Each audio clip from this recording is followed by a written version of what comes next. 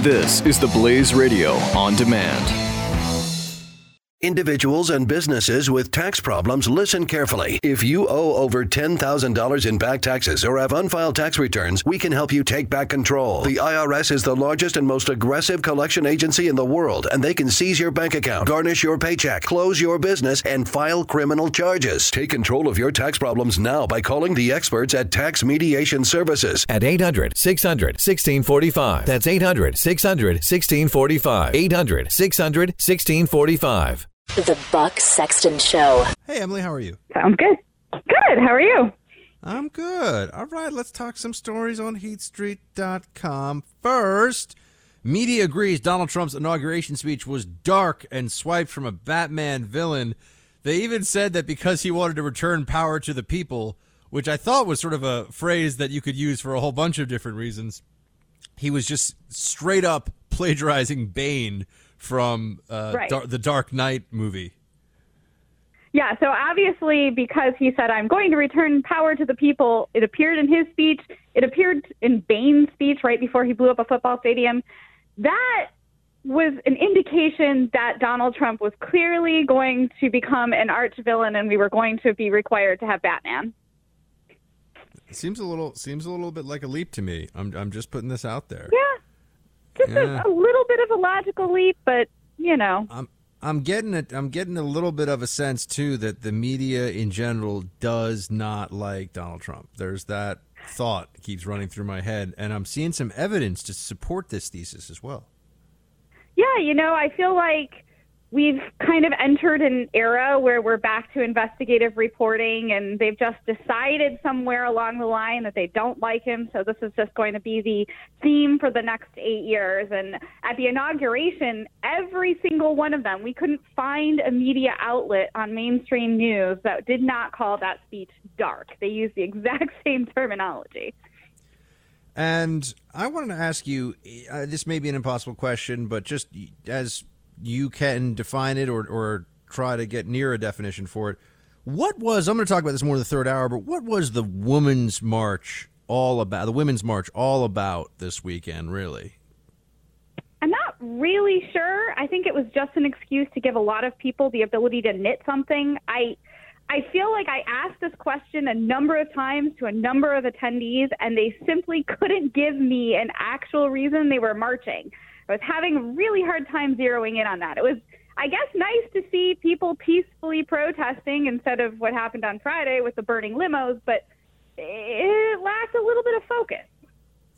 There was a definite lack of focus, and I'll be playing the Ashley Judd and Madonna audio in the third hour, at least read Ashley Judd's quotes with some words stripped out. She's a nut bar, by the way. Yeah. I was thinking of the Women's March because Elizabeth Harrington over at the Washington Free Beacon, who's got some funny stuff on Twitter, good Twitter account, and Sean Davis over at the Federalist, he retweeted her tweet, which is a headline, and I want to find where this headline is, and I haven't Google searched it yet. But the headline from someone's think piece over the weekend was how the Women's March's genital-based feminism isolated the transgender community. That's right. The Women's March wasn't transgender friendly enough. Yeah, we've actually did a story on this. One of my colleagues did a story on this morning because transgender individuals may not actually have lady-based parts. And so to call it a genitalia-based march or a women's march or use terminology for the female genitalia was actually transphobic. So you have to stay away from talking about, you know, those pink hats or the fact that people were dressed up as papier-mâché lady parts, because that's insensitive to people who might identify as a woman but don't actually have those things. Another piece on HeatStreet.com. Barack Obama is back on Twitter under his own handle. This is not going to be like other presidencies in recent memory. Barack Obama, He may not run again, but he's not going away either, is he? No, he says that he's going to remain very involved in politics. He's going to be a foil for Trump for as long as he can be. After he's done golfing in Palm Springs, he's coming back to D.C. to start the Obama Foundation, which is supposed to just make up his presidential library and archive all of his resources, but he says it's actually going to be a politically active organization opposing certain policy agendas. Do you want to do an exasperated breathe out with me there for a second? Yeah, everybody at home too. Okay. Anyway, it sounds like we're in a hot yoga class now. Okay, so one more thing we got here. That's how we that's how we roll here. It's called? What's the hot yoga called? Come on. Oh, Bikram You're yoga. from Chicago, Don't pretend. What's the hot yoga called? Bikram yoga. Bikram. There we go. Yeah. Bikram yoga. Yeah. I need to do yoga, but I haven't done it yet. I've tried to do yoga once or twice, and I felt like my world was collapsing in on me, so I haven't gone back in a while. Okay, back to important things that people want to hear about from the news cycle. The Standing, I like this one. HeatStreet.com. Standing Rock Tribe would like Dakota Access protesters to please leave. What happened here? I thought it was one big, fantastic drum circle hippie fest. Lots of patchouli. It was a 600-person camp, and there were children, and they were all reenacting Burning Man in the North Dakota plains. But the Standing Rock Sioux Tribe, who actually started the fight against the Dakota Access Pipeline back in the summer, now says that the protesters are just getting really annoying. They're not cleaning up after themselves, so they're causing their own environmental crisis. And it's getting kind of cold outside, and they don't want to be responsible for a bunch of hippies freezing themselves. And so they've asked them to please depart. They've given them until February 1st to start the process of packing up, and they have to be gone by February 28th, or the tribe itself is actually going to take action. Okay, there's a few great things here that I didn't get in my initial rundown this morning that have since gone up on HeatStreet.com. By the way, I really enjoy your site. A lot of fun. Thanks. This is we have people are calling the women's marches transphobic. Again, the trans community making an appearance here because of all the references to the P word. Well, yeah. What are they supposed to do about that? Apparently, you are not supposed to associate the Women's March with actual women. You have to associate it with sort of this, I guess, extended definition of what constitutes a member of the female gender. And actually, we found out this morning that lady parts are not included in that definition. If you had told somebody 10 years ago, I would say probably even 5 years ago, but definitely 10 years ago, that there would be a movement underway that would be completely crazed with self-righteousness that states that it doesn't matter what your genitalia is, you can determine gender as an act of will. That would have you would have been a fear-mongering right-wing nut job, and yet here we are. Yeah, you would have been accused of snowballing and saying that, this sort of cultural change is going to make a disaster that they're all going to have to live with. You would have been written off as a right-wing nut job and told to, go back to wherever you came from. But no, here we are. And yes. What, are you familiar with this term gaslighting? When they say Trump is gaslighting America, and all the left-wing bloggers were using this for a while. You know this gaslighting thing? Yeah, that's trying to make you seem like you're crazy. Yeah, so, what is gaslighting? So basically, it's an old movie. There's a movie called Gaslight, and in it, the protagonist she's made to seem crazy by her husband so that she'll, I guess, divorce him or leave him. In this case, they think that Donald Trump is telling all of these people across America that America is bad, and so that's why they're voting for him, because they've been sort of hoodwinked by Donald Trump or hypnotized by Donald Trump into believing that their situation is bad when really it's quite fantastic. Ah, interesting. All right. Yeah. Another one, by the way, worth pointing out, also HeatStreet.com. Women's March protesters. Wow. Women's March protesters booed Trump hotel staff aiding woman having a heart attack. Yes.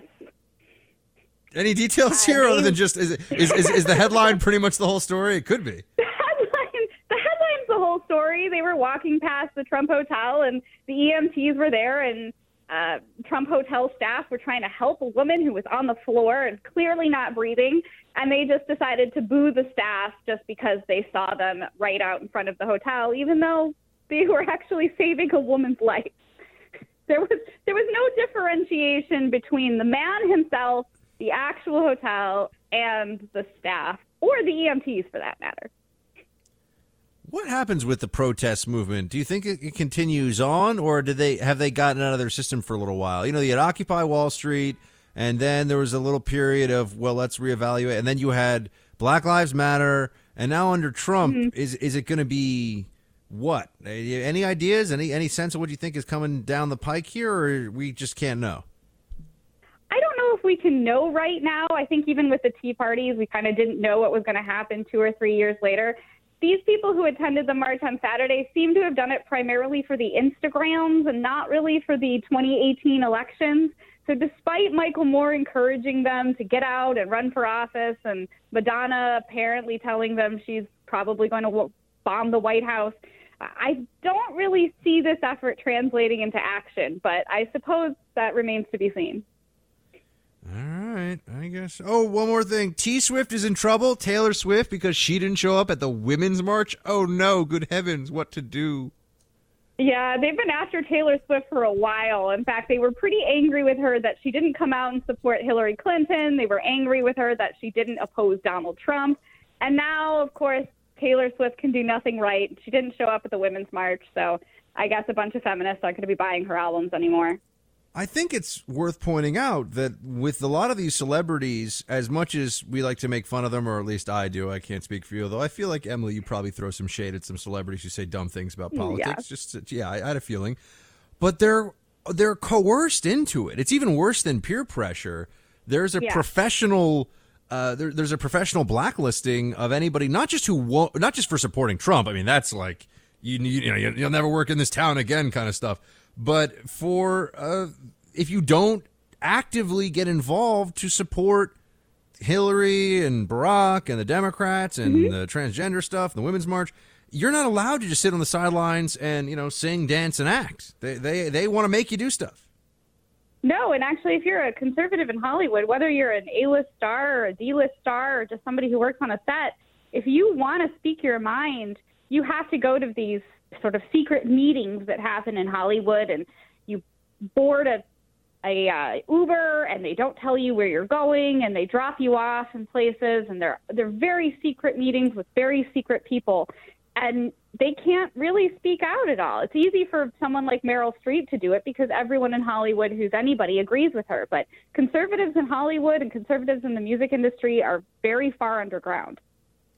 You know that among the medical profession, doctors, they've done all this research that shows their political affiliations. Surgeons tend to be conservative. And the most left-wing of MDs, do you want to take a guess? Internists? Psychiatrists. Yeah. That makes sense. Check that one out. Yeah, just a fun little party fact for you. Throwing it out there, neither here nor there. Emily Zanotti is the political editor at Heat Street. She is EM Zanotti on Twitter. Emily, thank you so much for coming to hang out in the Freedom Hut. Come back soon. Individuals and businesses with tax problems, listen carefully. If you owe over $10,000 in back taxes or have unfiled tax returns, we can help you take back control. The IRS is the largest and most aggressive collection agency in the world, and they can seize your bank account, garnish your paycheck, close your business, and file criminal charges. Take control of your tax problems now by calling the experts at Tax Mediation Services at 800-600-1645. That's 800-600-1645. 800-600-1645.